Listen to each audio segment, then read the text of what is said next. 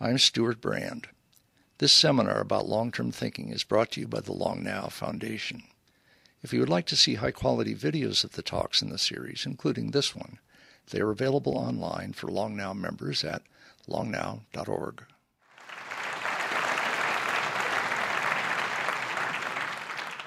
Good evening. I'm Stuart Brand from Long Now. And this is we got a guy at the beginning of his book tour. The Wizard and the Prophet is basically launched tonight. And it's a big deal. You get to be part of this special occasion when we get to hear a speaker who is not tired of his subject yet. And this particular speaker has established himself as a science journalist who does not think small or research small or write small. He takes on civilization-sized subjects, planet-sized subjects, and is definitely doing so tonight. Nobody does it better than Charles C. Mann.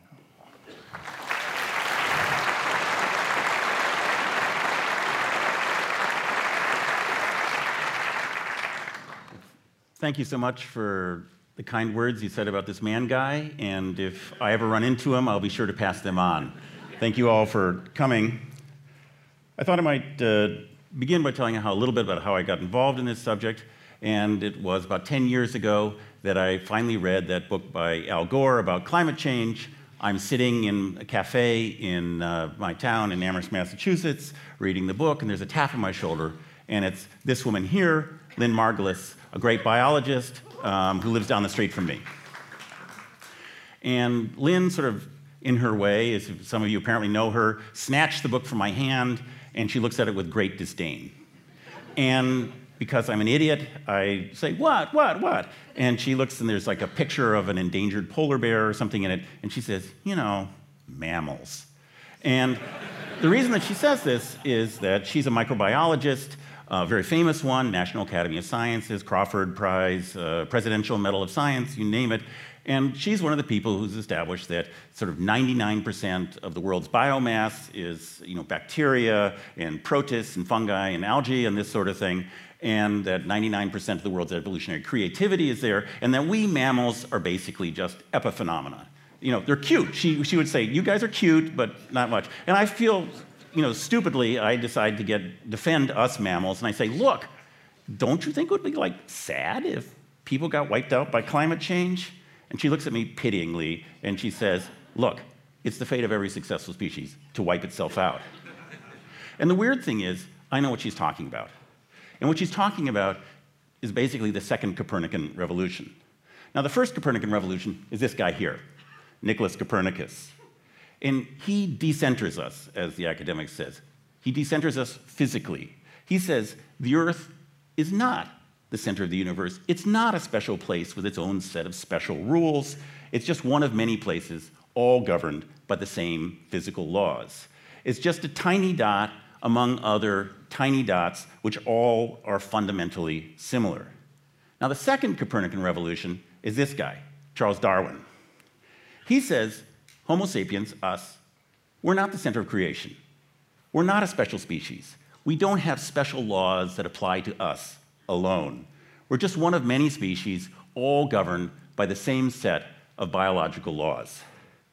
We're just a tiny dot among all these other tiny dots in the complicated tree of life. And all the rules apply to all the dots. There's no exceptions. And that's the second Copernican revolution. And that's also why ever since Darwin, people have been very upset about evolution, fundamentally. It's because we like to believe that we are special. And one thing that Lynn liked to sort of drill into my little head was, no, we are not special. All the rules, all of them apply to us. And this interview was one of them. Drop a couple protozoa in a petri dish filled with nutrient goo and watch what happens. And what happens is that there's a tiny video. There's only one special effect in this entire show, and it's this one right here. And so I'm going to press this again, and guess what? It's not going to go. I should say, I'm here in San Francisco. It's the home of people who believe in the singularity, that artificial intelligence is going to take over. I will believe that when I am able to get a PowerPoint video that I had just turned on like 10 minutes ago to show works. And so if you were here, you'd be thrilled to see these guys multiplying and multiplying and multiplying until they hit the edge and they either run out of nutrients or they drown in their own wastes. They hit the edge of the Petri dish and very bad things happen. And the second Copernican revolution says, look, this is what all species do, no exceptions, including people, and thinking that we're otherwise is foolish. It means thinking that we're, as Lynn would put it, special. And was this true? Well, here's a graph you've probably seen before. It's population over time. And if you look at this part of it over here, it looks like unconstrained exponential growth. It looks like racing to the edge of the Petri dish. And remember, the laws of biology are, this doesn't end well. Now, it's not just population. There's this huge acceleration in everything you can imagine recently. Here's energy consumption. Here's global per capita income. Now, I should say these are these sort of fake money, but the basic idea is true, but you actually have to go through incredible conniptions to get a graph like this. And the concomitant of that is global atmospheric CO2, which is going up and up. All these things accelerating. Here's global fresh water consumption. This is something that's sort of out of left field, but maybe you in California know about this a little bit. You know, the whole Earth is enveloped by water. One of the things I was surprised by to realize in this book is that the water, of course, is just a thin skim on the surface, and if you bundle it all together, it gets to be something like this. It's a tiny sphere, 860 miles or so in diameter, but 97% of that is salt water. It's undrinkable, it's toxic. If you take the fresh water, it's the second sphere, the 170 miles, and most of that is either locked up in glaciers or buried deep underground or contaminated in one way or another. And so the usable supply of actually accessible drinkable fresh water is the tiny sphere, the 35-mile sphere. And so when you see this sort of accelerating rise in consumption of fresh water, well, you can see why people look worried. So, did Darwin get this one wrong? I mean, right? Or is Lynn Margulis wrong? And if so, how do we avoid hitting the edge of the Petri dish? Now, I'm going to leave this question hanging for a minute, whether it's all possible at all, and assume the answer is yes. Then the question is, if we can escape biology, if Lynn is wrong, how do we do this? And basically, when I talk to people, I realized after a while that there are two basic answers that people come up with. And one of them is associated, at least in my mind, with this guy.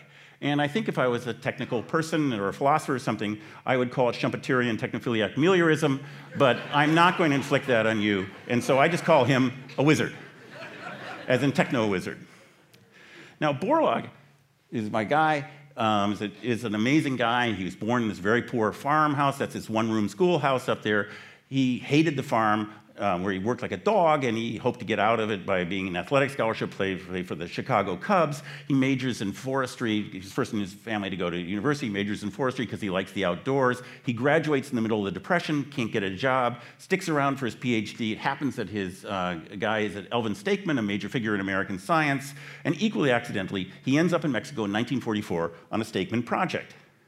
Now, the Mexico that he is going to is not the Mexico we know today. It's desperately poor. About 2/3 of Mexicans at some point in the year just don't get enough to eat. And the situation is getting worse. The maize, which is corn, which is sort of what most people in Mexico eat, the yields the farmers are getting per acre are going down. So that even though they plant 1 million more acres in 1940 than they did in 1920, there's about 1/3 less maize to eat. Things are really bad there. And so what the Rockefeller project that he's working on, Borlaug is working on, is trying to help Mexico with its corn problem. Now, he actually is working on this little side project is with wheat, which a few Mexicans eat, and is afflicted by a fungus called stem rust, Buccinia graminis, and it's a long-term predator on wheat. It's been around so long that the Romans actually had a god of stem rust that they would try to propitiate, obviously in vain. And so he is this sort of one-man stem rust project. And this whole thing is an absolutely ridiculous idea. It's the total folly. Borlaug has no Spanish. He's never been outside the United States. He's never done any plant breeding. He has very little experience with wheat. And he's trying to do this without knowing what DNA is. He doesn't know what a gene is, because this is before Watson and Crick. And the wheat genome that he's trying to play around with, even though he doesn't know that's what he's trying to do, is way more complicated than the human genome, for example. In fact, as Lynn liked to tell me, plants are just much more interesting than people, if you're a biologist.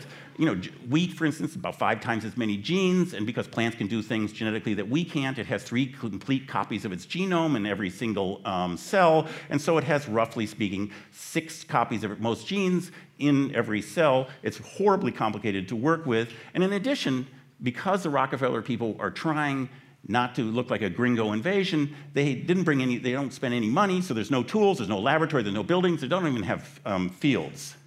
So Borlaug is there doing something that's absolutely hopeless with no knowledge of what he's doing. But the great thing is, ignorance is bliss. He has no idea what a fool he's being. So he and 2 graduate students, Mexican graduate students, go out into the fields and they collect 8,600 varieties of wheat, and then they plant them all by hand and watch them all by hand in this horrible hot weather and bad conditions, and they discover that all but 4 are just wiped out by stem rust, and those 4 look really terrible. So rather than being depressed, he digs in, and what he does is he comes up with 2 ideas. And the first is high-volume cross-breeding. And what that involves is taking all those 8,600 varieties, and then he gets more, and he plants about 60,000 altogether. You plant them all individually by hand. Remember, he doesn't have any equipment. And then what you do is you snip off this little part on each one of each floret, on each one of those hundreds of thousands of plants standing there in the hot sun, and you emasculate them, and then you put, to prevent them from being fertilized by pollen, you put these little paper sacks over them, and then you take the other half of the plants and you sprinkle the pollen on them to create this. You put the sacks on it, and you watch it, and you record everything. It's a total nightmare, and they're doing it in awful conditions. And then he makes it even more difficult with his second idea, shuttle breeding. And what that is there's 2 types of wheat. There's spring wheat and winter wheat. In winter wheat, you plant in late fall, and it overwinters, as they say, and then you harvest it in the spring. Spring wheat, you plant in the spring, and you harvest it in the fall. And if Borlaug had ever gone to school to study this, he would have seen in the textbooks that you cannot breed winter wheat and spring wheat together because they're supposed to grow in such different conditions. You have to grow spring wheat over here, spring wheat over there, winter wheat over there, and that means you can only do 1 breeding a year. He thinks, well, I'll just do 1 in spring wheat here, 1 in winter wheat here, and so in these 2 completely different areas, and I'll get all the conditions, and I'll be able to do things twice as fast. And this is literally in the textbook that you can't do this, and in fact, the textbook owner, the guy who wrote the textbook, a guy named Hugh Hayes, comes to him in the middle of this and says, what are you doing? And Borlaug throws a fit and is almost fired, and it's a big mess, but he does it anyway, and lo and behold, it turns out the textbooks are wrong. And he's incredibly lucky. And so he develops, in really rapid speed, twice as fast as you expect, this rust-resistant, super productive wheat that can grow almost anywhere. And to give you some idea of how poor this whole thing is, these farm equipment, they actually borrowed them from, in this official picture from the Rockefeller Foundation, from a neighboring farm because they didn't have any of their own to try and make it look like this is a major enterprise. Now, is Borlaug happy that he has done this? No. And the reason is lodging. What happens is that he gets this super productive wheat that responds very well to fertilizer, and it grows and grows so fast that the stalks become spindly, and then they have these big heads of wheat on the top, and they fall over in the slightest wind. That crimps the stalk, and that prevents nutrients from going through, and also the grain rots on the ground. And so the farmers who eagerly embrace this then can't harvest their wheat. So he steps in, keeps going. He still working in terrible conditions. He gets this Japanese wheat that has been a curiosity for a long time, is dwarf wheat that grows, is barely this tall. And well, you can see how short it is here. These 2 wheats were planted at the same time in the same place, and obviously one is much shorter. And when he is able to combine this and work it out, what he gets is what's called the package, the Green Revolution package, which is these hybrid seeds, which are disease-resistant, they're short-strawed. There's something called photoperiod insensitive, which I'd be happy to tell you about because I'm not going to do it now, maybe in the Q&A. And then they respond well to fertilizer, this high-intensity, nitrogen-heavy fertilizer that is made in factories. And then you add in irrigation, and the results are extraordinarily dramatic. Here you see the Mexican winter wheat yields, and basically they trundle along until the late 50s, and they suddenly take off, and Mexican farmers are able to grow about 4 times as much wheat per acre as they had been in the past. And this isn't just something for the poor. The same things happen over here. And the reason that the Middle West becomes this big agricultural powerhouse for the world is that these techniques, which are applied here, and you can see them just absolutely soaring in USDA figures. It's taken over to India. This is what an Indian wheat field looked like in 1950 when this famous photograph by this famous photographer, Margaret Burke-White. And you see how, I should ask, have any of you ever seen a wheat field? Yes. Okay, the reason is I gave a talk a while ago in New York City, and I asked this question, and not one person raised their hand. So I'm dealing with sophisticates here, so I'm totally relieved.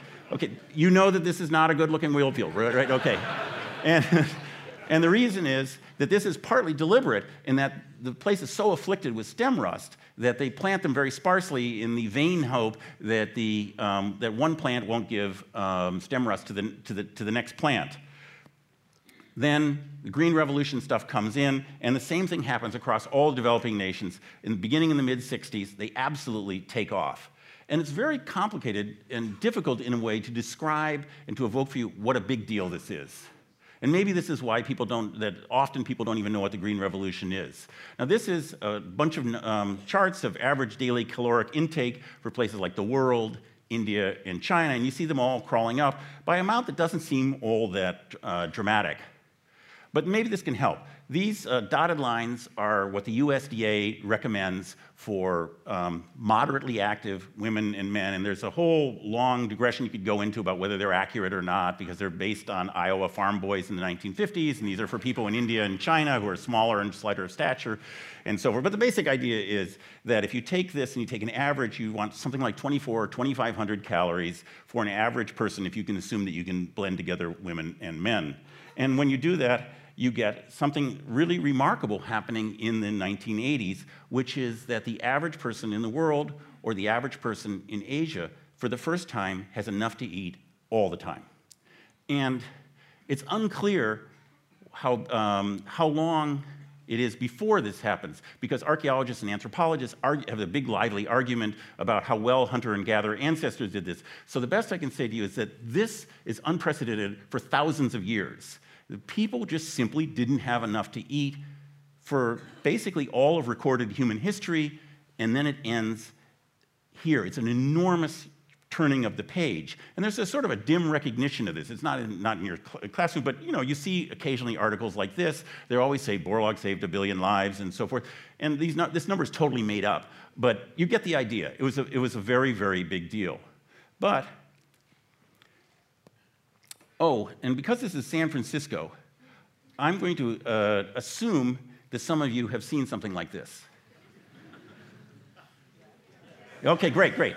So this is actually what corn looks like in its native state. It's lanarius corn. And if you went to Mexico in the 60s and 70s, it would all look like this, thousands of different varieties. It's an enormous genetic treasure house. Agricultural biodiversity is a sort of technical term for it. And what the Green Revolution does is begin to shoulder that aside, and the Mexican grain harvest starts looking like this. This is a picture from Sinaloa in 20. And so there's a tremendous genetic erosion. Now, that's not so bad sounding, maybe we can put it all in, but then other problems that come from it, and this is all the part where the but, the Green Revolution is great, but, I forgot to tell you that, is here. That Green Revolution involves putting massive amounts of fertilizer on it, and so this increases the total amount of nitrogen, potassium, and phosphorus around. About 40% of it, more or less, whooshes off the land and either goes into rivers and then into the ocean, or it goes up into the air where it creates nitrous oxides and nitrous oxide. When it goes into the ocean, it's fertilizer still. It causes these huge algae blooms and all sorts of other microorganisms. They die. They fall to the floor. Microorganisms eat there. They proliferate in the secondary bloom. And this happens so much that there's this creation of this enormous dead zones. There's one in the Gulf of Mexico. It's about 7,000 square miles. One last year that was discovered in the Bay of Bengal, or mapped rather in the Bay of Bengal for the first time. It's about 3 times larger. It's really enormous. Meanwhile, the nitrogen that's up in the air is interfering with the ozone layer. And so if climate change weren't around, this would actually be a fairly good candidate for our worst pollution problem. Even larger negative, since we're collecting them, is shown here. This is a Diego Rivera mural from 1931 showing his idea of what the plantation looked like in Mexico. And you see the pale-skinned owner lounging at his ease, while all these very dark-skinned people are working terribly, with the whole thing enforced by the federales. And so that's really the way things were. And what happened was all these poor farmers, suddenly their land could grow 4 or 5 times as much food. It became 4 times more, or 5 times more valuable, and it became worth stealing. And this guy here, you wouldn't expect him to do anything else. And so there's this big, massive wave of people who were pushed off their land, and this was actually encouraged by governments around the world because they wanted to industrialize, and what they wanted to have is lots of factory workers and get everybody in the cities so they could work there. And the result was the creation of enormous slums in places like this is Mexico City. And conditions in these slums were just awful. This is a vast dump outside of Manila that my friend Peter photographed in 2004. Crowds of kids, many of them presumably displaced farm kids, are picking through the waste 24/7. So this is really a deep negative, and it's the kind of thing that inspired answer number 2, and I bet you were thinking that I had forgotten to tell you about the second answer. So this is William Vogt. A much more obscure figure. I think he's really important, and maybe at the end of this talk you'll agree with me. If I was going to be technical, I would call him a neo-Burkean processualist Glenchverbender. That's an actual philosophical term. I don't know how to pronounce it, but it's real. I'm not going to inflict that on you, and I just call him a prophet. He grows up poor in outside of rural Long Island. When he's 11 days old, his father decamps with the wife of a local rich person, creating a local scandal that's big enough and juicy enough to actually make it into the New York Times. The family goes on the skids. He ends up in the slums of Brooklyn, but he's a clever lad, and so he gets to go to one of those schools you hear about in New York where they have for smart poor boys, and he becomes the first in his family to graduate from college. He graduates with a degree in French literature in the beginning of the Depression, and so what saves him is the fact that he's an avid bird watcher. And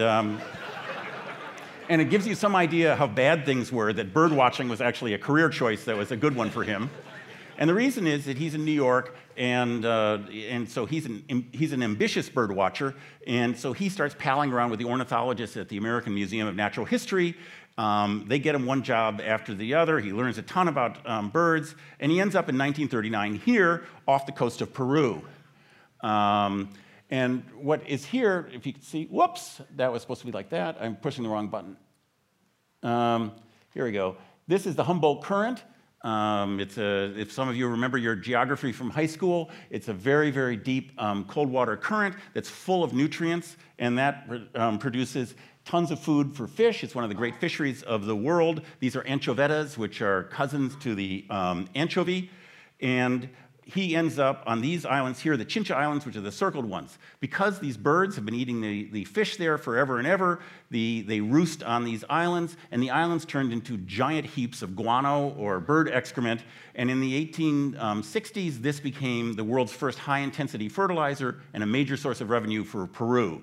And so in the 1930s, Peru has been mining this stuff. They mined it with slaves for a long time. People work in absolutely horrible conditions. They still like to keep it going, and the birds start to die. And they get very upset, and so they call an American ornithologist. No American ornithologist wants to go there because the conditions are so bad, so they send William Vogt and tell him that he is the expert. So he goes to this place here. This is a recent photograph. You can see there's not a single plant on the thing. It's still a big just heap of guano covered with birds. He doesn't speak Spanish. He's never had any formal training. He has next to no equipment. Pretty much he's equipped as well as Borlaug. And he goes there, and it looks like this. This is his wife, the poor woman he dragged there. And what she's standing on, these are bird nests. There's just a billion of these awful creatures. And this is his equipment. This is his bird blind. The idea that he had to conceal himself from the birds just seems ridiculous to me.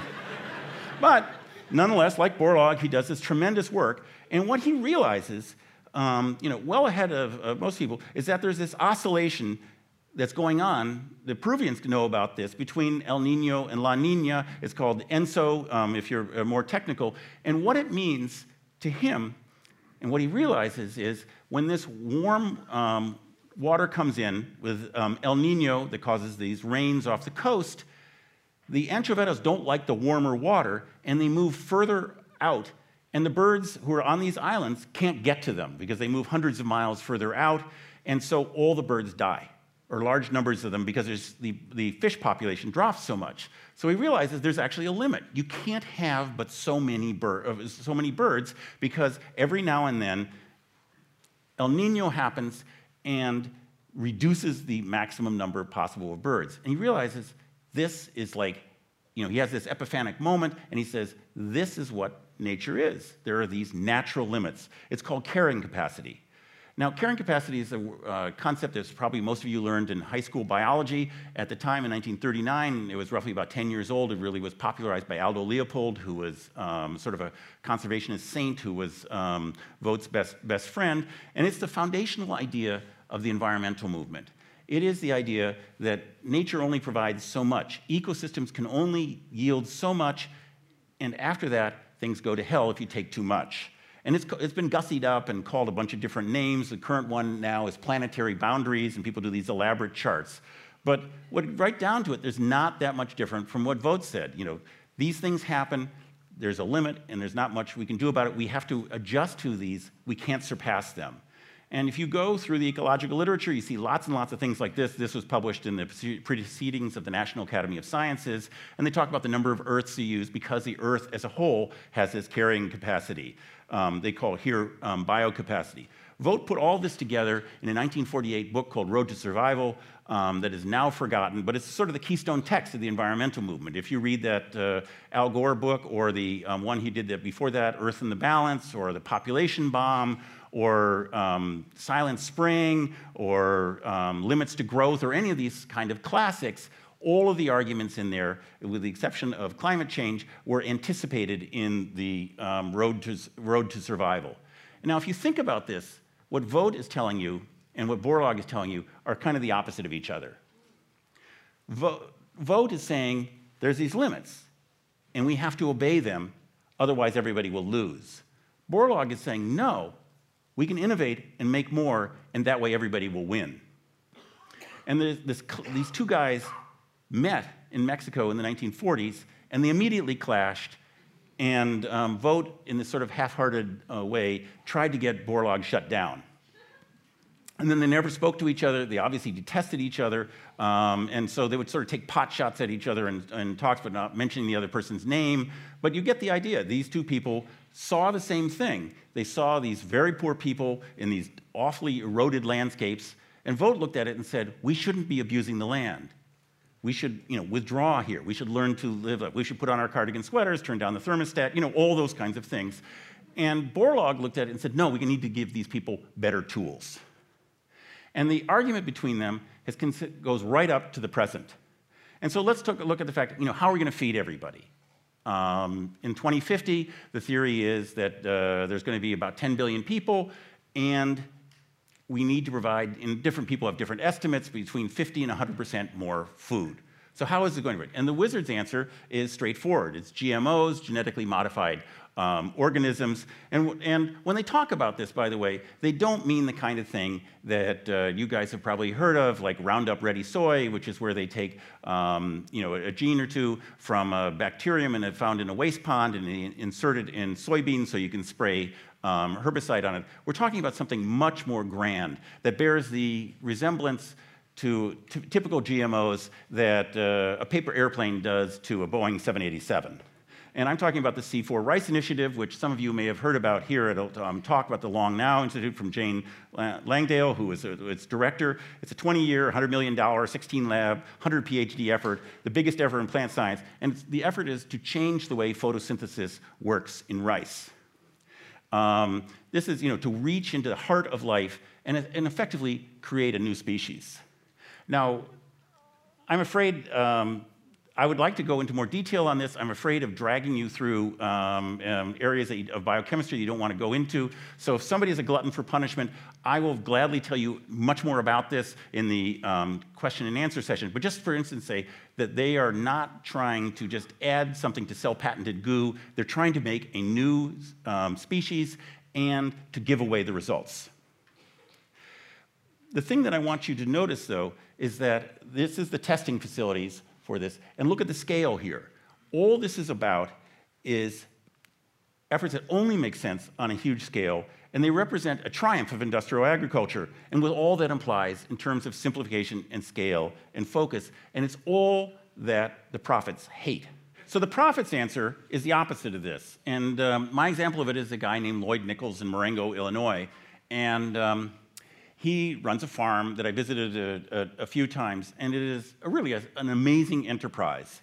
It's difficult to take pictures if you're not a professional photographer. I could not interest any professional photographer in going out to Marengo and taking pictures for me, so you'll have to put up with what I have. But he plants about 1,000 different varieties of crops. He has these huge charts that cover all these things. It's an incredible information processing scheme to deal with all of this. And what he's doing, in effect, is recreating, or mimicking, rather, a natural ecosystem with all the zillions of species involved. And I should also stress that this is not a low-tech enterprise. He has, for winter production, he has 8 solar-powered greenhouses. He has 4 indoor sprouting centers. It's all based on precision farming, precisely monitoring everything. When I was there, he was testing out these drones, which are connected to his computers. I spent several hours trying to take pictures of the drones. I couldn't do this, so this is a bogus picture that I snatched from the web. But this is what the idea is. And what you're getting here is, something fantastically different from a conventional farm. And I went to visit Lloyd and his neighbor, Harry Heinberg, who grows a conventional farm. The guys are quite friendly, but you can see from these charts the differences between them. The Heinberg farm is 1,300 acres, and it just grows 2 crops, wheat and corn, both of which are GMOs. And it was difficult to get it, but he sort of finally said that he got 7 or 8 million kilograms per year from them. He uses tons of high-intensity chemicals, and there's nobody there. You go 1,300 acres, the only person working it is Henry and his son, who works half-time. Both have high school degrees, and they get massive amounts of subsidies from the government. I mean, I started writing them down, and there's many more than this. It's just absolutely extraordinary, the number of ways that our government supports Iowa farmers and Illinois farmers. Now, the Nichols farm, Lloyd's farm, which is next door, it's about half the size. It has more than 1,000 crops. He doesn't grow any GMOs, but this is basically, he said, a marketing scheme. He doesn't really have any opposition to them. And he thinks that the little bit less yield, there's almost no chemical input, and the big difference is labor. He has 11 full-time and 30 plus part-time employees. 2 of these guys have master's degrees. It's a fantastically complex enterprise that he's running, and he's never gotten a dime from the government.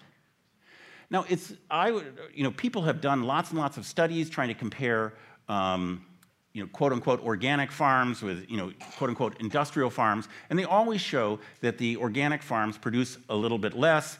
Then the organic people say, oh, you aren't counting the environmental damage from this, you aren't talking about the damage to communities, and so forth. It's very, very difficult to compare all of these. But one of the things that seems to me very clear is that if you want to have more farms like this, more farms like the Nichols farm, you're going to have to start bringing some of these things over here. And the economists, if there's any in the audience, are immediately saying, no, no, no, the answer is not to have any subsidies at all, and that both of them fight it out in the marketplace. And I can just say that has never happened in the history of the world. There has never been, insofar as subsidies have ever existed, there's never been a nation that is willing to let its agriculture be unsubsidized. I don't think that's realistic. And so the question is, what kind of arrangements do we want to have? Because it's quite clear that the cost advantage enjoyed by the Heinberg farm has a lot to do with these government policies. And the government policies, of course, are reflections of certain values and goals. And so the fights here, which are between the wizards and prophets, are very hard to adjudicate because, the wizard over here, I guess Spock is the wizard, what they're looking for is big centralized facilities that are staffed by as few as possible so as to let everybody else have their individual freedom, individual goals, and to maximize personal liberty. Whereas over here, Kirk, is always the emotional side, is what they're looking for is community. And what they're looking for is the perpetuation of a way of life.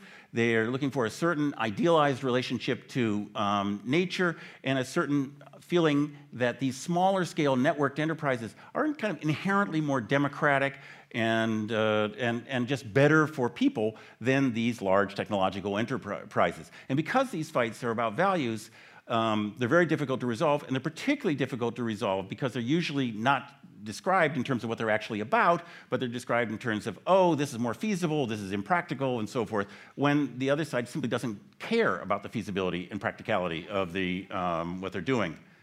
And these fights ripple through almost every environmental issue that I've seen, and they have so for decades. One of them is energy supply.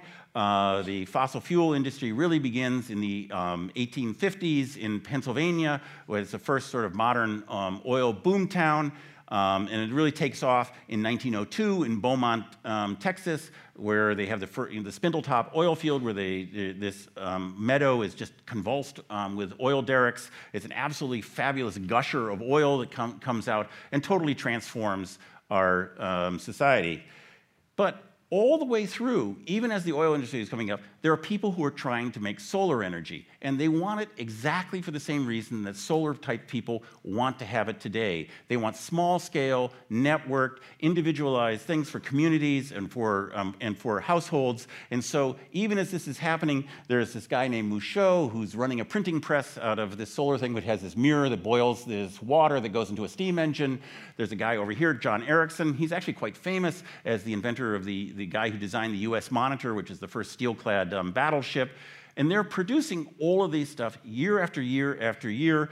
Probably the climax of it is the Puro Helioforo in St. Louis during the World's Fair there. 47,000 mirrors. It creates such intense heat that birds hundreds of feet above it actually just fly over it and drop dead. And the idea is, this is what you should have instead of these, evil, giant centralized facilities. But the energy density, as they say, of oil, gas, and coal is so much greater than the diffuse energy provided by the sun and wind that it's economically never possible. And there's all these waves of solar energy that go right up into the 70s, and it never works because the economics of the wizards are so much better. Then comes climate change. This is a picture from my friend Peter, his backyard in Napa a couple of months ago. This is his perhaps insufficiently afraid wife standing there. And you guys know, you're in California, you know that if climate change keeps happening, this is going to happen more and more often. Now, I'd like to digress for just a minute here. One of the things that people talk about when they talk about climate change is, there's these people who don't believe in it and so forth. And it's quite curious because I think neither the advocates nor the people who don't believe it actually have much idea about how it works. And because it's sort of an important argument, I'd like to talk for just a minute about how the basic physics of climate change works, so that if you ever run into your crazy Uncle Fred who doesn't believe in this, you can start quizzing them about their knowledge of basic chemistry, and I can guarantee you this is a way to at least end the discussion. So I got my friend Leland, who is a wonderful cartoonist, to draw these pictures. So here you have the sun, right? It's bathing the Earth with every imaginable kind of light, ultraviolet, microwaves, you name it. About a third of that bounces off either the clouds or dust in the air or the surface. There's a little bit absorbed. Notably, the ultraviolet is absorbed by the ozone layer. The remaining two-thirds lands on the air. Excuse me, not on the air. It doesn't land on the air. It lands on the ground or water or vegetation. You guys are clear with this, right? Okay, great. Now, all this different kind of light comes here. Most of it's visible, but a lot of different kinds of stuff. It heats up stuff. It heats up the ground. It heats up the vegetation. It heats up the water. They emit infrared light, this one type of light. And so different kinds of light come in, infrared light goes out. We're halfway done. So here's a weird fact that was discovered in the 1870s. So this is part of the hoax, right? This hoax that goes back to, it's actually 1869. A guy named Tyndall discovered this. Nitrogen and oxygen make up about 99% of the atmosphere. They can't absorb infrared light. So if the atmosphere is entirely made out of nitrogen and oxygen, all this infrared light would pass right through it and we would be in a snowball. We'd be frozen, okay? But water vapor, which is just about 1% of light, can take it in. And that's a good thing because the water vapor absorbs most of the infrared light and then passes it to the nitrogen and oxygen, and we have our present warm Earth. So that's how at the basic level, that's how the atmosphere works. So there's this, now, water vapor doesn't absorb all the infrared. it lets just a few frequencies, just a few wavelengths through. And this is a good thing, because just enough energy escapes to prevent the Earth from getting unbearably hot. And here you see, here is Leland's water molecule giving the side eye to this particular frequency, saying, no, I'm not going to absorb you. Now, so the whole system works really great. You know, the water vapor absorbs most of it, but enough gets through that keeps it at this sort of Goldilocks temperature. But here's the bad guy, carbon dioxide. It comes in, and remember this is the water vapor giving it the side eye? It absorbs, by sheer bad luck for us, just those frequencies that water vapor would otherwise let through. So now, when you have a lot of carbon dioxide, almost all the infrared is being absorbed in the atmosphere, and it gets hotter. That's all there is to it. There's lots of sort of secondary complications, but there's nothing more to it than that. And it just infuriates scientists when people say, oh, it's a hoax, because this is basic chemistry. If this is wrong, a whole lot of chemistry is wrong. A whole lot of physics is wrong. Your high school textbook, you can just chew it up and throw it away. This is really, really basic stuff. Now, they, of course, because they're terrible communicators, they showed diagrams like this. This is the same thing as Leland's nice pictures. But you can see, here is the wavelengths. There is the absorption. It goes through here, and here is the carbon dioxide sitting there. This is a drawn diagram from 1992, which is redrawn from a 1920s spectroscopy textbook. I mean, this is not new. But the big point is, again, if this is wrong, a lot of basic chemistry is wrong too. Now, I'm going to give you one more attempt to get this, because I really think we should actually understand what's going to kill us if it's going to kill us. Imagine that the atmosphere is like a bathtub, and the water pouring in is the infrared light, and you're sitting there all cozy. There's these little holes in the bathtub that let the water come out, and just about balance between the water coming out and the water coming in. Now take some chewing gum, plug up those little holes, just one or two of them. That's all you need to plug up, and very slowly the water will begin to rise, and things will go to hell. That's climate change. That's all it is. And so, again, this is why scientists go crazy. It isn't like, they always say, oh, there's a 97% consensus. There's a 100% consensus on basic chemistry and physics. The only question is exactly how fast that water is going to rise. And that is actually a big question. So, I'm sorry for the digression, but this just infuriates me that people don't understand this. And now we return you to our regularly scheduled programming, the wizards versus the prophets. Okay, of course, because they fight about everything else, the wizards and the prophets fight about how to fight climate change, and the prophets, of course, like solar power and small-scale installations that are networked across communities and so forth, with power being shunted from you to your neighbor, no giant utilities, no giant facilities. The wizards like nuclear power, which has the smallest footprint for the amount of energy that's put out and leaves the most room for nature, and they have clashed, and the solar guys are trying to shut down the nukes, and you're seeing it here in California with Diablo Canyon, where California's solar power obsessed governor is basically shutting down California's nuclear plants, much to the distress of the wizards involved. But the whole question is, since we don't really know exactly how fast the temperature is going to rise, except that it might rise much faster than we like, what are we going to do if we have bad luck? We've already had bad luck that carbon dioxide just happens to sit in there and block, like chewing gum blocked initiatives. What happens if we cannot change our power generation in the way that we need to, either of the wizards or the prophets' way? And you start seeing things like this all the time. This is in Santa Rosa. My friend Peter also took this picture here, and he reminded me that there was a fire exactly here in 1964. And what climate change will do is make these fires not happen every 60 years, but maybe every 10 years, maybe every 5 years. And these things will become quite common. And so what do we do to avoid this? If we cannot make the transition fast enough, wizards and prophets, of course, have different answers. The wizards' answer is shown here by Mount Pinatubo and this volcanic explosion in the Philippines in 1991. It killed a couple hundred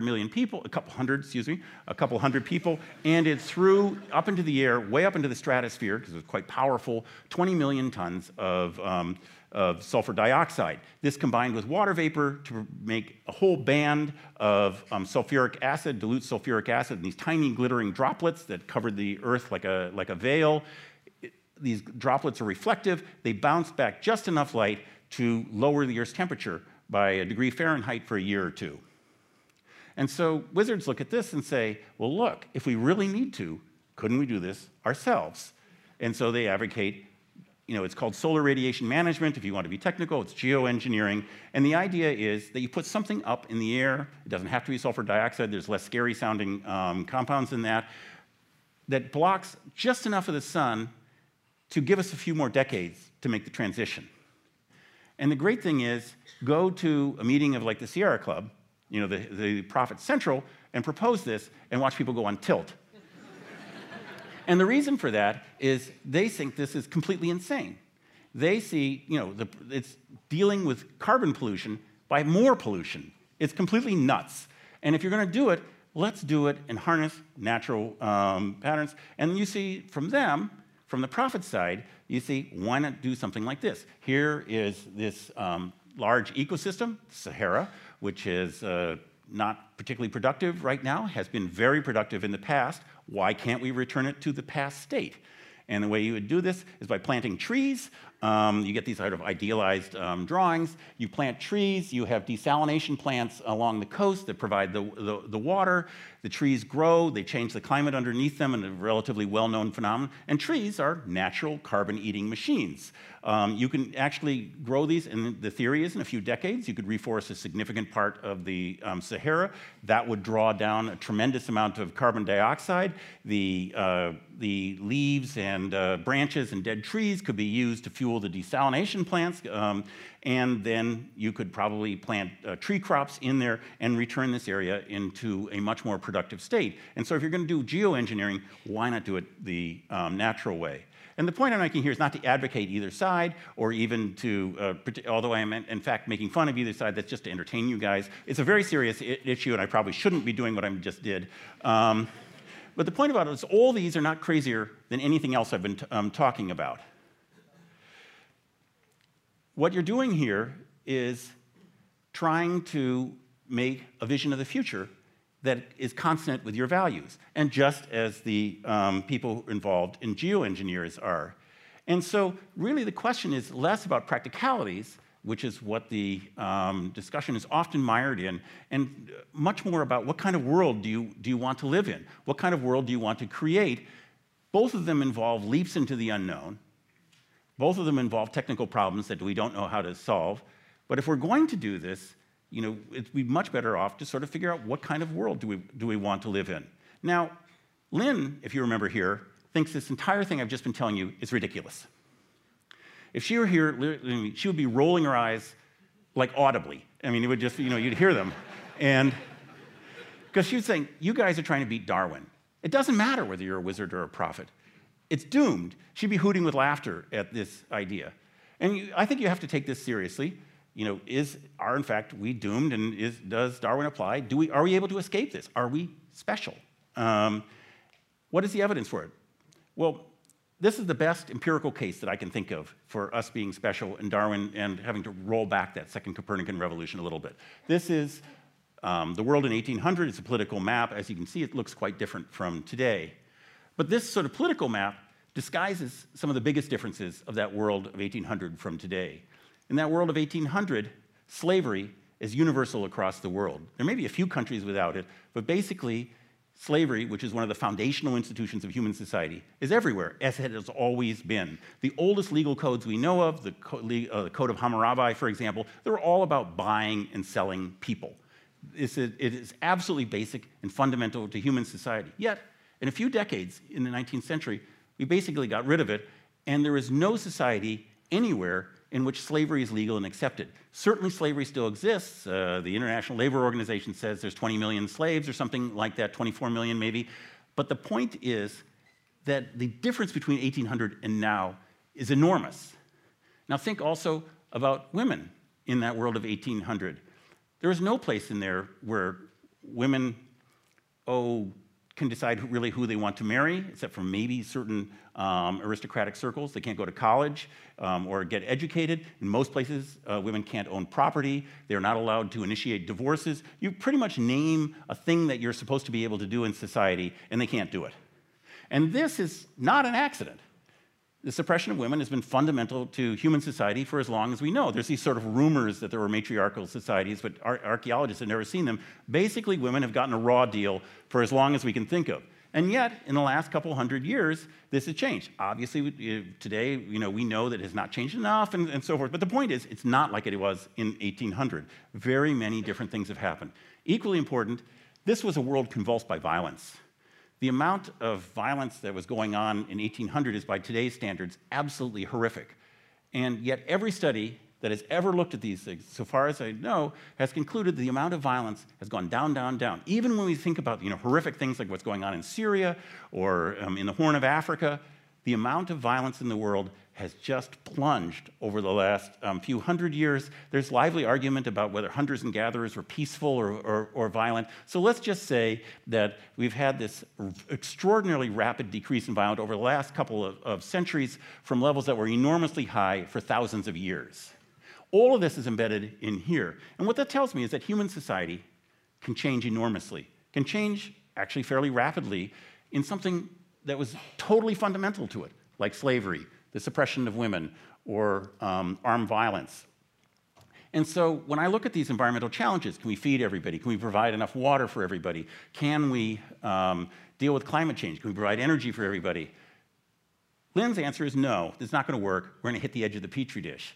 And she might be right, but all I can say is if we did all these other things that I just talked about, to be beaten by climate change would be profoundly disappointing. It would mean that, all right, she's right. We're not a special species. I hope that's not right. Thank you.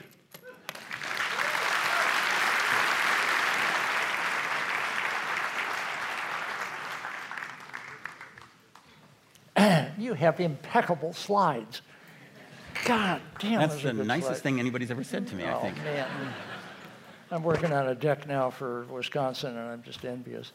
By the way, I should mention this really is a book launch tonight. There is signed books out in the lobby, and after this talk, after a little conversation here, he will be in the lobby signing more books just for you, okay? Bye, right? All right. Shameless commercialism raises its ugly head, right? You raised slavery at the end of that as something that changed pretty quickly. Was it prophets who made that change or wizards? An excellent question.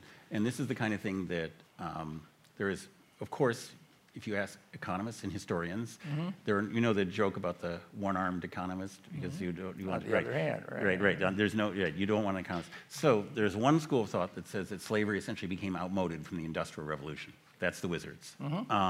The other thought was no, it had to do with the way human beings act and what they believe, and it took people like Wilberforce, the Darwins, for example, and the abolitionist movement to do this. And it took them, a few decades of sustained effort. So I think that this is one of those historical records where both sides can feel quite sure that they were responsible for this. Do they give each other credit? No, of course they don't give each other credit. Right.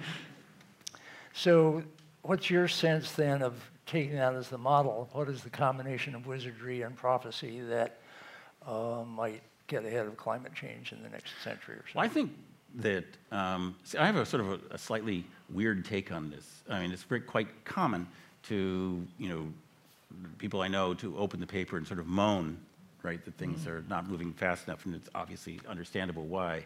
But I think you sort of have to remember how fast things actually move. We have the Food and Drug Administration, which was established by the Pure Food and Drug Act of 1939, I think it was. It started with the Pure Food and Drug Act of 1906. And this was a decade-long battle fought in Congress about whether ingredients should be listed on the medicine, not whether it was safe or effective. You could actually sell arsenic as long as it was labeled. And the forces of commercial, of the patent medicine industry and so forth, beat back any attempt to make sure they were safe. And so, and this was a huge fight. Finally, he had to list it honestly. And then it went on. And finally, there was, in 1938, the elixir sulfonamide scandal, in which like 100 people or something died from something that was clearly labeled. And the FDA was born. So just think about this. The idea that you have to sell medicine that is safe and is what took decades. So by that standard, I think we're reacting to climate change with extraordinary speed. It may not be fast enough, but you have to remember, Yeah, this is the scale in which actually things... And then, it's even worse. The federal government first allowed to determine whether they were effective in 1962. So, pretty good for climate change, huh? We're moving faster than not poisoning people. And then the question is fast enough. So and there's a little bit different stakes. There are a few dozen people who take the wrong medicine and die. I know, but it's just an example. Versus everybody. Right. So we have a gun to our head, which is probably why we're moving a little faster. You did a nice, actually quite illuminating little primer on climate change there and what's happening in the atmosphere. And what's your sense of is the word crisis comes up a lot with climate change. And I think it's partly reflective of people taking it very seriously, which sounds right, and partly people thinking it's extremely urgent, and you occasionally hear, if we don't get parts per million of carbon dioxide below 400 or whatever number you set by a given date, then it's all over. And so this whole urgency thing cuts in, and it's kind of usually put in sort of agenda terms. Do it my way, do it fast. Stop everything else and just do that. Do you buy that frame of we've got to rush? Because both prophets and wizards say, hurry, yes. hurry, hurry. Hurry, hurry, hurry. And I do think that there is sort of, see, every crisis is an opportunity. This is somebody like Naomi Klein, who hates capitalism, says you have to do all this, and you have to get rid of capitalism because of the crisis and so forth. And of course, conservatives hate that. So the crisis is kind of a double-edged thing. And what bothers me about it is that, do you know what climate sensitivity is? Do you guys? Yes. Yeah. Okay. Well, I'm not actually. There's people don't probably mostly. Sorry. So some of you do. But climate sensitivity is a way of saying if you put so much more carbon dioxide in the air, what will happen? Right. And it's typically said doubling it. Right. So, in 1880 or thereabouts, there's something like 280 parts per million, which is not very much, and so you put 560, and what happens? And this question was first asked in 1979. If you double it, what happens? By a U.S. government report, and they came up with, I think it's with between 1.5 degrees C warming and 4.5 degrees C warming. And since then, the IPCC, the International Intergovernmental Panel on Climate Change, has done 5 major reports, and each of them has attempted to assess climate sensitivity, what happens if you double this. And in every case, the answer has been the same. The reason is that these secondary effects that are not discussed in this are so complicated that it blurs the image, and in fact, the more we know, the more complicated it gets. And so the fact is that 1.5 degrees C, most people would say, most economists would say, that's not great, but we can deal with it, and probably economic growth will be better, and so people's lives will be better off. 4.5 degrees C would be a total disaster. And so this is the problem with climate change. That roughly means a 2/3 probability that it's in that range, which means there's a 1/6 probability that it's practically nothing happens, or it's an utter total disaster. And so the way I would typically think of it is, suppose I told you you had a 1 in 6 probability of something really bad happening to your house, like a burglar coming in. You would probably feel some dispatch about going and getting insurance. And so this is what there's really uncertain, but we face these risks all the time, and relatively reasonably, we hurry to get some insurance. Uncertainty is its own hazard. Yeah, Okay. and in fact, the uncertainty makes action, I think, more necessary. Fair enough. Kevin Kelly asks, what happens when a modern society does not subsidize agriculture? Wouldn't it just raise food prices and then things would sort out? What's the problem? Well, I think that's, since there is no modern society that has ever not subsidized agriculture. We have no idea. We have no idea. Yeah, exactly. I also think that's unlikely. It's a little bit, because clearly the agricultural lobby in every type of society we have, nominally socialist, nominally capitalist, is the lobby is just hugely powerful. And how is that okay? I mean, it used to be almost everybody was farmers. Right. So the lobby was actually a majority of people Right. representing their thing. That's no longer the case. Are the robots controlling that are doing, large-scale agriculture? Are they now pushing? So if you're an economist, you would suggest that sounds great because it says that there is nothing inherent about this that and it's just a hangover from the past. And maybe so, but up to now, the control of lobbies over this. Is nobody even running models? What would happen if the? Well, of course they run models, and if you're a libertarian, you show how everything would be really great, and in your models, and if you were, because these assumptions involved are the absolute stripping away of every subsidy. Well, what is a subsidy? Is unemployment insurance a subsidy? Is depreciation a subsidy? What are you taking away? What about the subsidies for people's houses in the terms of mortgages and mortgage and so forth, or the special low rates for mortgage insurance if you're a farmer, and it goes on and on.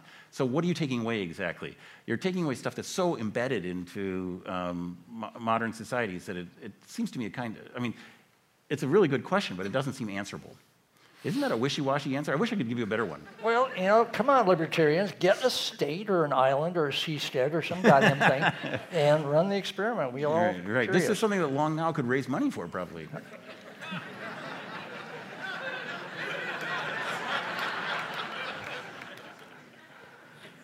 What a thought. The floating clock. There's a whole world there. Andy Lee asks, tell us about C4 rice. Some years ago, thanks to you, we had Jane Langsdale here talking about C4 rice, and you were stoked about it then, you're stoked about it now. Well, these big agricultural projects, they're really interesting. I just think they're really marvelous explorations of science. Of course, it could be that our societies don't want to do this, but the knowledge involved the ambition is just amazing. And so you have these various, mega projects, if you call it, in the scale of, plant science, they're mega projects. There's efforts to make self-fertilizing corn, which would be, soybeans have nodules that have these symbiotic bacteria on them, and the idea is, could you transfer this to corn? There's wheat that might be able to grow in saline soils, which are particularly important as if seawaters rise and they filter in for coastal communities. And all these involve these fundamental re-architecting of the effect. So C4 is, I'm really interested in it because I didn't realize that they didn't tell you the truth about photosynthesis when you learned about it in 6th grade, which is that photosynthesis sucks. It's like batteries. You know how batteries, they tell you about this in chemistry, they don't tell you how crappy batteries are and how difficult it is to improve them. Photosynthesis depends on an enzyme, which is a biological catalyst called rubisco. It's actually got a huge long name, and rubisco was deliberately coined out of different letters in it to sound like a breakfast cereal. This is true, it's really true. It's designed to sound like a breakfast cereal as a joke, and then caught on. That keeps happening, right? And enzymes are like pedestrians, they're catalysts, they're like pedestrians who go out into traffic, cause huge accidents, and then run back unharmed themselves to go out and cause the next accident.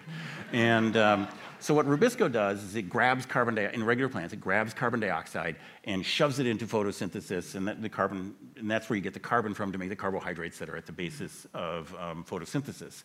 A typical enzyme catalyzes a few thousand to about 10,000 reactions per second. They're incredibly busy. Rubisco is a couch potato. It does 2 or 3 per second. It's like the worst enzyme ever.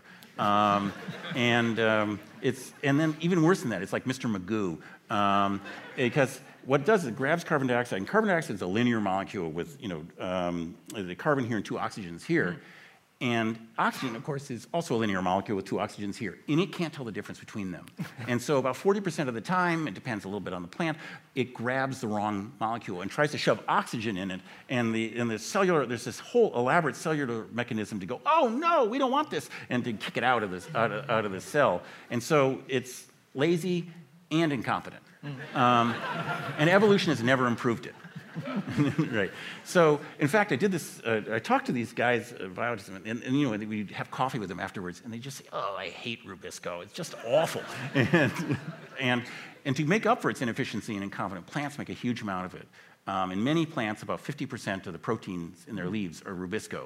And what that is, rubisco has a ton of nitrogen in it, and so when you're putting fertilizer in plants, what you're essentially doing is helping them make rubisco. So if you could get some kind of end run around rubisco, you could, in addition to the plant growing faster, you could actually stop having to fertilize so much, which would be a tremendous thing for all these environmental problems. So the idea is that plants about 60 times have evolved, and because biologists have no naming sense. They're unlike me with lizard and prophet and catchy stuff. They don't do that, and so they call it C4 photosynthesis. And C4 photosynthesis is where you have special cells that are wrapped. What plants do C4? Corn is an example. Okay. Regular synthesis, regular photosynthesis is C3 is the name for it. And you can see it if any of you ever have mowed your lawn, and your regular bluegrass is C3, and then the crabgrass grows immediately after you mow it. And 3 days after you mow it, the crabgrass is up here, and the other grass is growing just so much. Crabgrass is C4, regular grass is C3.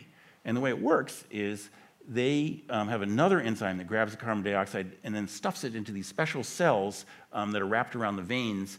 And these are where the rubisco is, and it does its work. And it's in this environment that's practically oxygen-free, so it can't do the Mr. Magoo bit, and it's about 40% more efficient. And since you're dealing with something that's like, there's one estimate that I saw that's 1/40,000th of a percent efficient. Any increase is a huge deal. And so the idea is because this is evolved independently about 60 times, the idea is that most green plants must have precursor genes, sleeping genes, dormant genes, what have you. And the goal here is to genetically engineer rice with its own genes.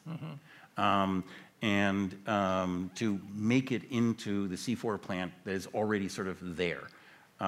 If they can't do that, they want to take very closely related genes from another species that's easier to work with for technical reasons. But that's the basic idea. And so you're not dealing with a single gene here. You're dealing with an entire complex of genes and creating a fundamentally new species. And that's really amazing. It's called fucking with nature. That's the technical term. Yeah, you're really reaching into the heart of this. And then there's a whole question. So why are prophets down on that? I mean, Well, it's quite interesting because they don't like the idea of, there's sort of what I think of as kind of bogus reasons where people seize on, this report that it's safe.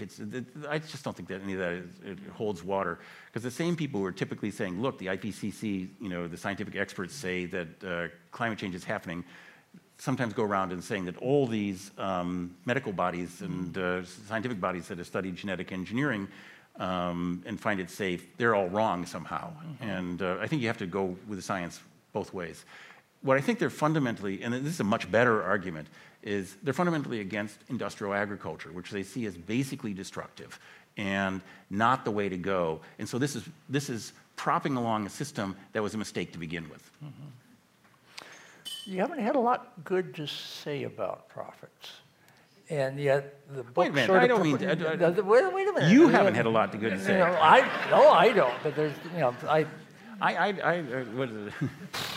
But your book is sort of saying the wizard and the prophet, and the wizards are good at some things, but they're blind about other things, and the prophets are sort of blind about some things. Well, I have to adjust my talk. Yeah, it is sense true. of limits is important to have. That's how you avoid the edge of the petri dish. But it's been kind of hard on the prophets most of this evening. So let's hear some good things about prophecy. Yeah. Okay. Well, first and most important is that the prophets are clearly right. The earth is... So the earth is finite. The earth is finite, right? They are right about this. The question is, are they relevant? That's the real argument. Because if the limits are way, way out there, then, where human beings are, we aren't going to hit them. Okay, so you just undercut that praise for... No, I didn't. No. It's because it's, when people have these planetary limits and so forth, look, these are not, these are for real.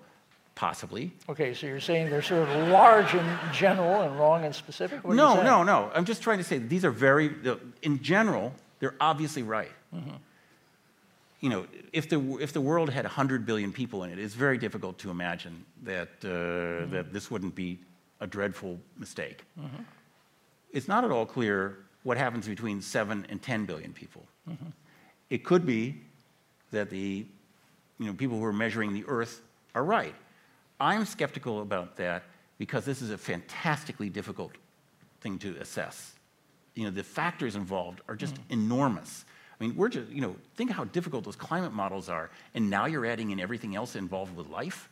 And also, the ecological interactions themselves are extraordinarily difficult to measure. Just take the fact how much carbon dioxide do trees absorb? And the answer is all those measurements were done in the 1960s with boreal forests, which are the kind of forests in Canada and Siberia. We don't really have a good measurement of what's going on in the Amazon and so forth. It could be much lower, it could be much higher. So I think it's very important for wizards to keep in mind that sooner or later the prophets are going to be right. And they haven't done enough science yet. So well, yeah, you need more science. Right. And I think the best prophets would totally agree with this. And this is true with almost every major biological factor you care to name. For example, the big thing that came out last year, I was really fascinated by this, is that there's these methane hydrates that line the coast, and which is basically when the microorganisms, algae and so forth, die. They fall down to the ocean shore, they rot, and they produce methane. And when the conditions are right, when it's cold and there's enough pressure, they produce these structures called methane hydrates that sit down there on the bottom. Is ice that is flammable. Yes, it's flammable ice, they call it. And there's just a fantastic amount of this stuff. If all of it went into the atmosphere, that would be tremendously bad because methane's a potent climate change. Oh, yeah, we're going to mine it first. Right, but people also say they could mine it for natural gas. And there's efforts particularly in Japan and China and the South. And in fact, a big part of the conflict that they're all having in the South China Sea is because there's a ton of methane hydrates there. I didn't know that. Yeah, and they would. I thought it was all military. No, it's all about oil. And this is the sort of thing that, well, not oil, but natural gas. Yeah, okay. And this is the kind of thing that, fuels sort of paranoid people saying that all conflicts everywhere are about oil and natural gas. But this one really is. And so naturally people in Norway, where there's a ton of methane hydrates, are worried about this, and the ocean is warming up, so they wanted to see what was happening. And what they discovered was, indeed, some of these methane hydrates are coming up, and that's adding to climate change. But also, that is causing, upward motion, the rising temperatures in there, and that is bringing up nutrients. Nutrients, yes. Nutrients and there's so much photosynthesis. Humboldt currents. Humboldt current type stuff. There's so much photosynthesis taking place that it more than cancels out the effect of the methane hydrates. And now, look, that's just one thing. That's just one thing. It doesn't mean that climate change is not going to happen or anything like that. But it's a perfect example of how little we understand about these fundamental biological phenomena. And the prophets are totally right to remind us about them. Where they're wrong, I think, in my opinion, is being absolutely certain of this. And then this is, again, about a matter of how do you manage uncertainty. So Norman Borlaug was really interested in what was called the population problem. Yeah. And my old teacher at Stanford, who's still around and still arguing, Paul Ehrlich, was also really interested in the population problem. And the stances they took were kind of prophet versus wizard in a sense. I mean, Borlaug was basically saying, get people enough food and they'll have fewer children. And Paul was basically saying the only way people are going to stop having so many babies, because it's so much fun, is to basically have laws that prevent them from doing it. And if necessary, put sterilants in the water supply. Which is, I suppose, a kind of a technical solution,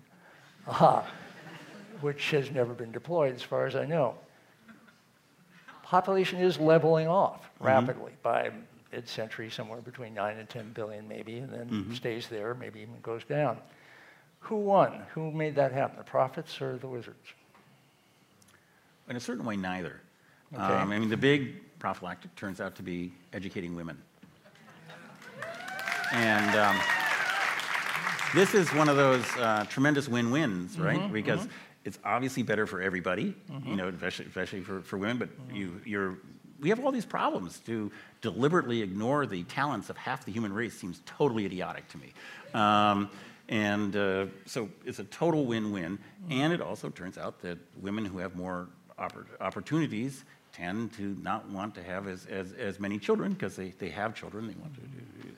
And so neither side in this really took enough thoughts about social science. And the criticism I would make of both of them, both of these sides, is they're much too oriented around the hard sciences, particularly biology, and not interested enough in in economics, in history, in anthropology, and all these other things that really change the way human beings are. And for example, Borlaug, bless his soul, a tremendously decent guy, really wanted to help the poor, really wanted to help these people that he was working with, spent his entire life with poor farmers, never understood till the day he died that unless they had better institutions to protect their property, that tons of the people that he was helping would be ripped off. Oh, that's interesting.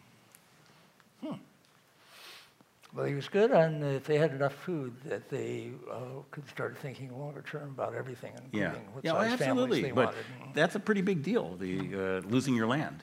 The other thing that happened there with the sort of industrialization, scaling up of agriculture in the Borlaug mode is that you didn't need 7 kids to run your farm anymore. In fact, you were just comparing those 2 farms that you looked at, and one was... So I've actually waffled back and forth on this because, if you're a Borlaugian, and I don't use that word actually very much because it sounds too much like, a Star Trek alien, Captain, the Borlaugian ambassador, So that's why, another reason to use wizard and prophet. So if you're a wizard... Resistance is futile. Right. If you're a wizard, you look at this and say, look at those people working on the farm, they could do so much better. They could do so many different things. Now I think, wait a minute, these people are very hard to replace by robots. It's just not going to happen very fast, oddly enough. It's particularly these complex farms, the amount of mechanization, even efforts to study mechanization is next to nothing. There's a few companies in Germany, Davis is just beginning, but for the foreseeable future, we're going to need a lot of people. If some of these, so you think if some of these subsidies were swung over and they subsidize labor as opposed to machinery, you might get something really dramatically different. And maybe what was a bug might actually be a feature. Ooh, there's one for the socialists, subsidized labor. And the joining state, where the libertarians have no subsidies at all. Well, if we're going to subsidize, they would say, profits would say, I think, and it's hard to argue with, look, you're subsidizing machinery. Why don't you actually subsidize people? Yeah. If you're going to do this, right? I don't think, is that a crazy argument?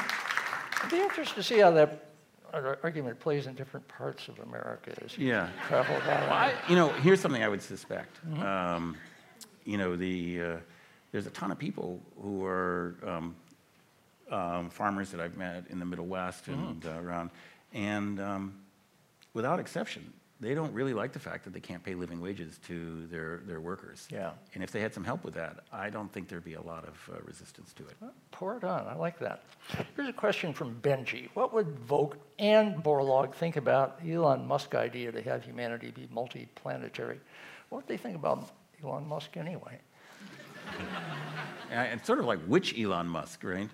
Say more. The solar one or the space one? Yeah, the solar one or the space one.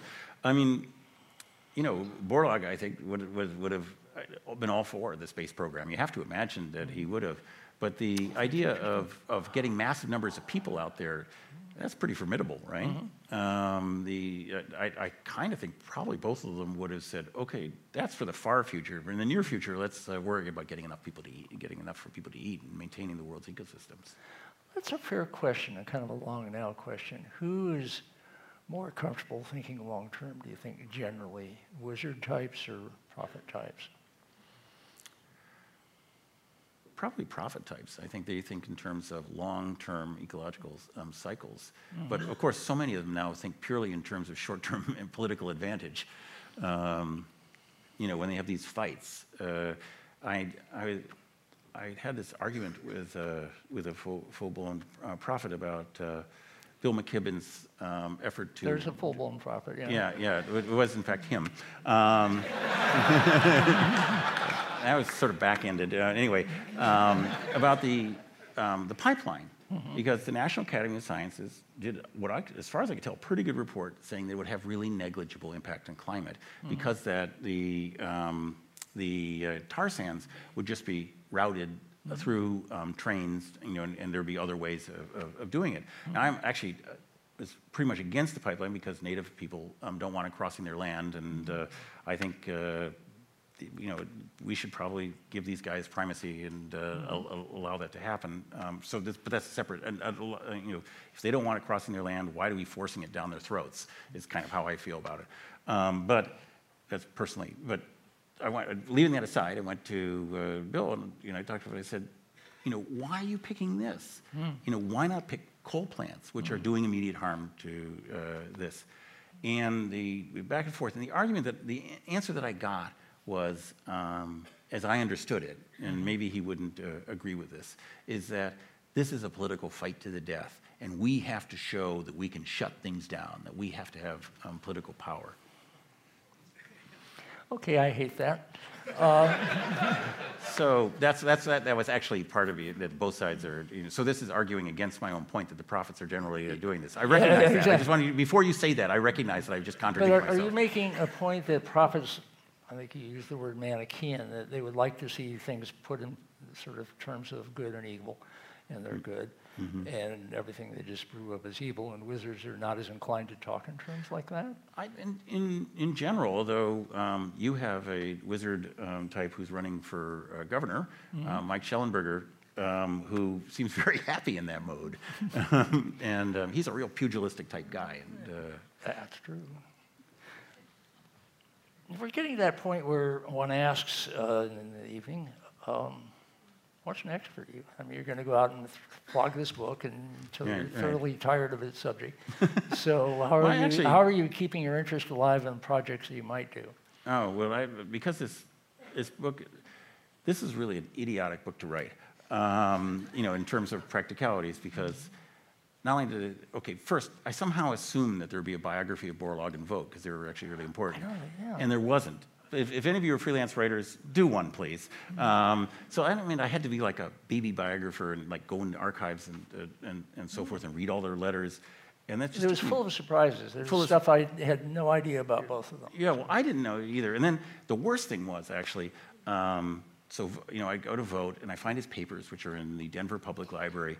And turns out that because he's a writer, he's made there's about 100 pages of autobiographical jottings, I would think, mostly handwritten. And I think, great, I don't have to do any more work. I just got it all right here, because I'm not writing a full-blown biography. It's just really a couple chapters in this longer book. And so I write it all. And then I think, I should probably fact-check this just a little bit.